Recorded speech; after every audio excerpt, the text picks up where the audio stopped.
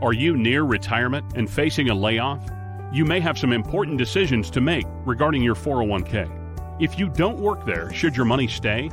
This decision could be critical to your retirement.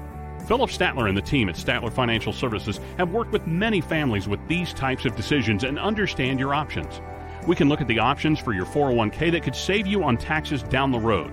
Call Phillip Statler and the team at Statler Financial Services and schedule your complimentary 401k review at 863-285-3815. Phillip and the team are ready to assist you no matter how, by phone, video, or with an in-person visit.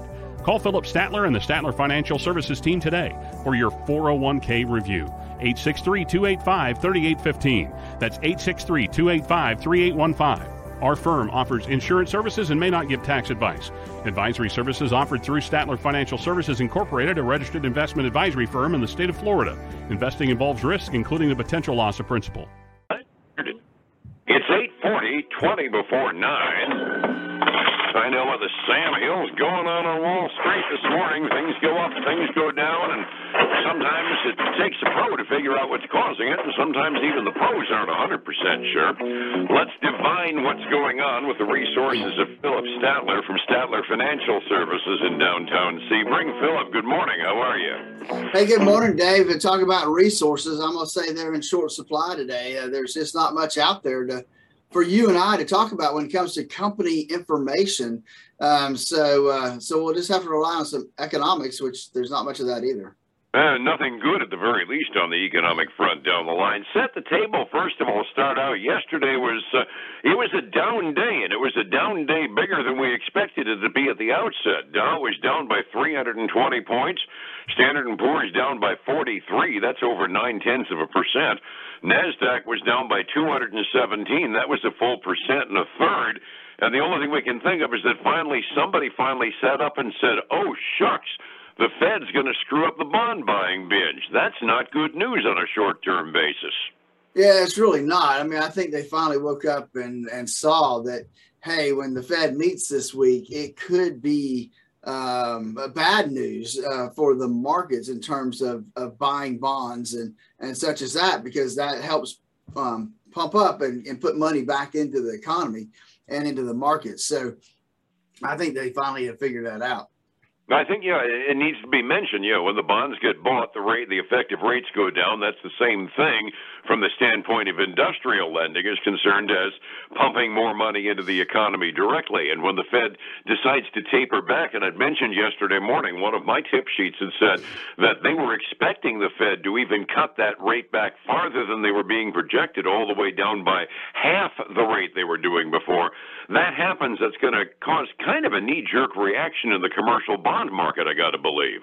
Well, I think in the markets overall, I mean, obviously in the commercial bond market, but I mean, I saw one headline that said, based on the Fed, if they do what everybody is suspecting will happen, that we're going to expect 3 to 4 months of some really turbulent times. Yeah, it's true. We got to say, it's a little bit like castor oil. It doesn't taste good, but it is something we need to do. So, we're taking basically fiscal castor oil here. Oh, that's right. I mean, you and I have talked about a lot that they've waited way too long to do this. It would have been nice if they just started in January, starting taper. And by the end of the year, we could have been in a decent place as far as that goes. And it wouldn't have affected, I don't think, our markets like we'll see if there's a drastic change. It'll be interesting. If our reading is right, that yesterday's 0.9% dump in the market was an indication of a reaction of fear to what the Fed does, if they actually do it tomorrow afternoon at 2 p.m. when they announce it, we'll probably have a real seismograph on the daily charts. And that kind of leads me into the government data dump for this morning, because the indications are tightening up the money supply a little bit would probably be a good idea. Producer price index, year over year, they were expecting 9.2%, which is enough to make most folks drop their false teeth. We ended up with a 9.6% year-over-year inflation rate at the producer price level.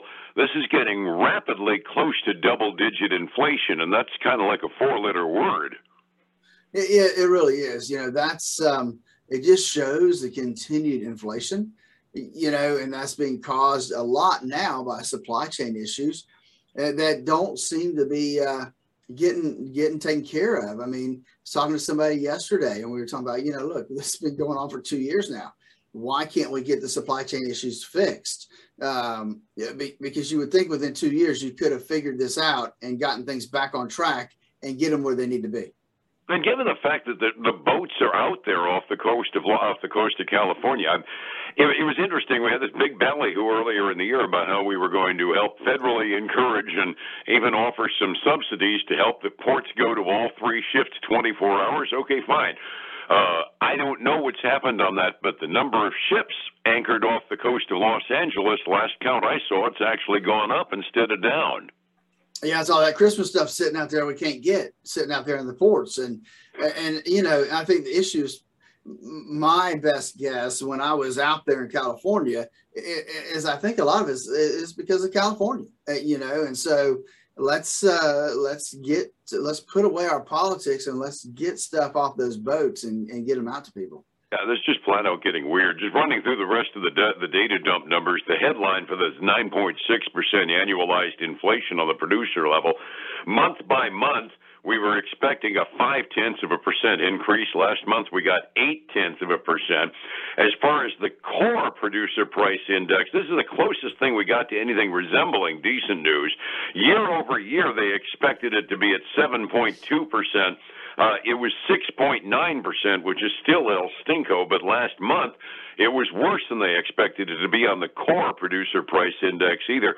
And we always have to remind folks that the producer price index simply is a 1 or 2 month leader that gives us an idea of where the consumer price index goes, and who in the heck wants to see an official double-digit inflation rate around here? Oh, that's for sure. And so that's it. Just gives us an indication what the CPI will be come February, March of next year. Hey, we did have a tidbit of good news, Dave. I don't know if you saw the National Federation of Independent Businesses, their small business index did come out early this morning. I was looking, I couldn't find it. What was the reading? It was 98.4, which is they expected it to be 98.0. So that was better than expected. And it's better than last month, because last month it was 98.2. Now, those aren't big numbers, but to me, it didn't go backwards. And that's what I look at. Yeah, movement in the positive direction is what matters. We've been saying this as far as during the early stages of the pandemic recovery may not be progressing as fast as we wanted it to progress, but progress in the right direction really counts for a lot, doesn't it? It really does, especially where we are today. Absolutely. And it's going to be interesting. You put all this all together, okay, even small business being optimistic about the quarters ahead, then you put that together with the inflation rate. It's kind of hard to imagine the Federal Reserve giving us a positive surprise as far as not dialing back the bond buybacks much. Yeah, wouldn't that be a miracle? Though, we do need it. Don't get me wrong. But again, I wish that they would have just done it in a different way, incrementally, instead of what I feel is going to happen as one fell swoop. And I'm also crossing my fingers that this indication from the producer price stuff doesn't prompt them to go even farther than the pundits are saying they're expected to go. As we've been kind of alluding to this for a long time, you move too fast, you really choke the economy. It swoons and faints. Yeah, that's right. And we do not want to push ourselves into a recession, which is always a possibility when the Fed does too much too fast. So that's the concern. Once again, off yesterday, no real news of any great consequence this morning. I'm seeing tidbits talking about how the travel industry is getting kicked where it hurts off of the panic from the current variant on the COVID. That's no grandiose surprise to anybody whatsoever. We're hoping they can recover quickly as we discover that the effects of the COVID variant don't appear to be that virulent, but we'll find that out as time goes on. Down day yesterday. Which direction are we going 45 minutes before we open this morning, Phillip? Dave, I wish I had better news for you today, but we are continuing to go down. As soon as that PPI the PPI came out, Producer Price Index came out, it immediately started, the red started getting bigger. So right now we got the Dow 30 down $105. That's 0.3%. The S&P 500 is down almost $30. That's 0.6%. The NASDAQ's down 180 points. That's 1.1%. The Russell 2000 is right in there with it. down almost $24, down about 1.1%. So everything's getting hammered there. The VIX is up 5%. That's the volatility index on the S&P 500. And the commodities, Dave, they're not helping us either. Silver's down 2.3% to $21.80 an ounce. Gold is down 0.9% to $1,772 an ounce. And then we've got crude oil down 1.2% to $70.44 a barrel. That is legitimately down a little bit from yesterday, so that augurs at least for a little more stable on the gas prices, doesn't it? Yeah, it does, and so that's some better news there, and hopefully it will continue. I heard on the news today, gas prices are down about, I think they said about 20%, 20 cents from their highs a month or so ago. I never thought $3.30 a gallon would look like a bargain, but it actually does these days, doesn't it? It does. Getting down to 320, 325 is looking better and better.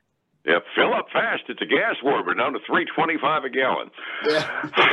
Overseas markets, Asia was looking at us yesterday and going, ugh, they were almost all universally off.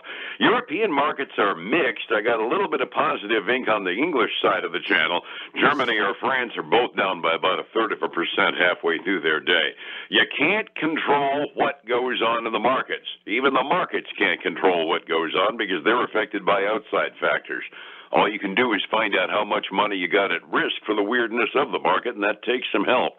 How do I find you to find out where the risk is in my portfolio, Phillip? You know, Dave, that's exactly the reason that we developed our core retirement design to help people design the retirement they always dreamed of. Because what it does, it helps people really calculate what their personal risk is. It helps them organize their goals and objectives. And then it helps us review, what are you paying in costs and expenses, and what's that risk costing you as far as volatility? And then we help you establish a risk optimized portfolio.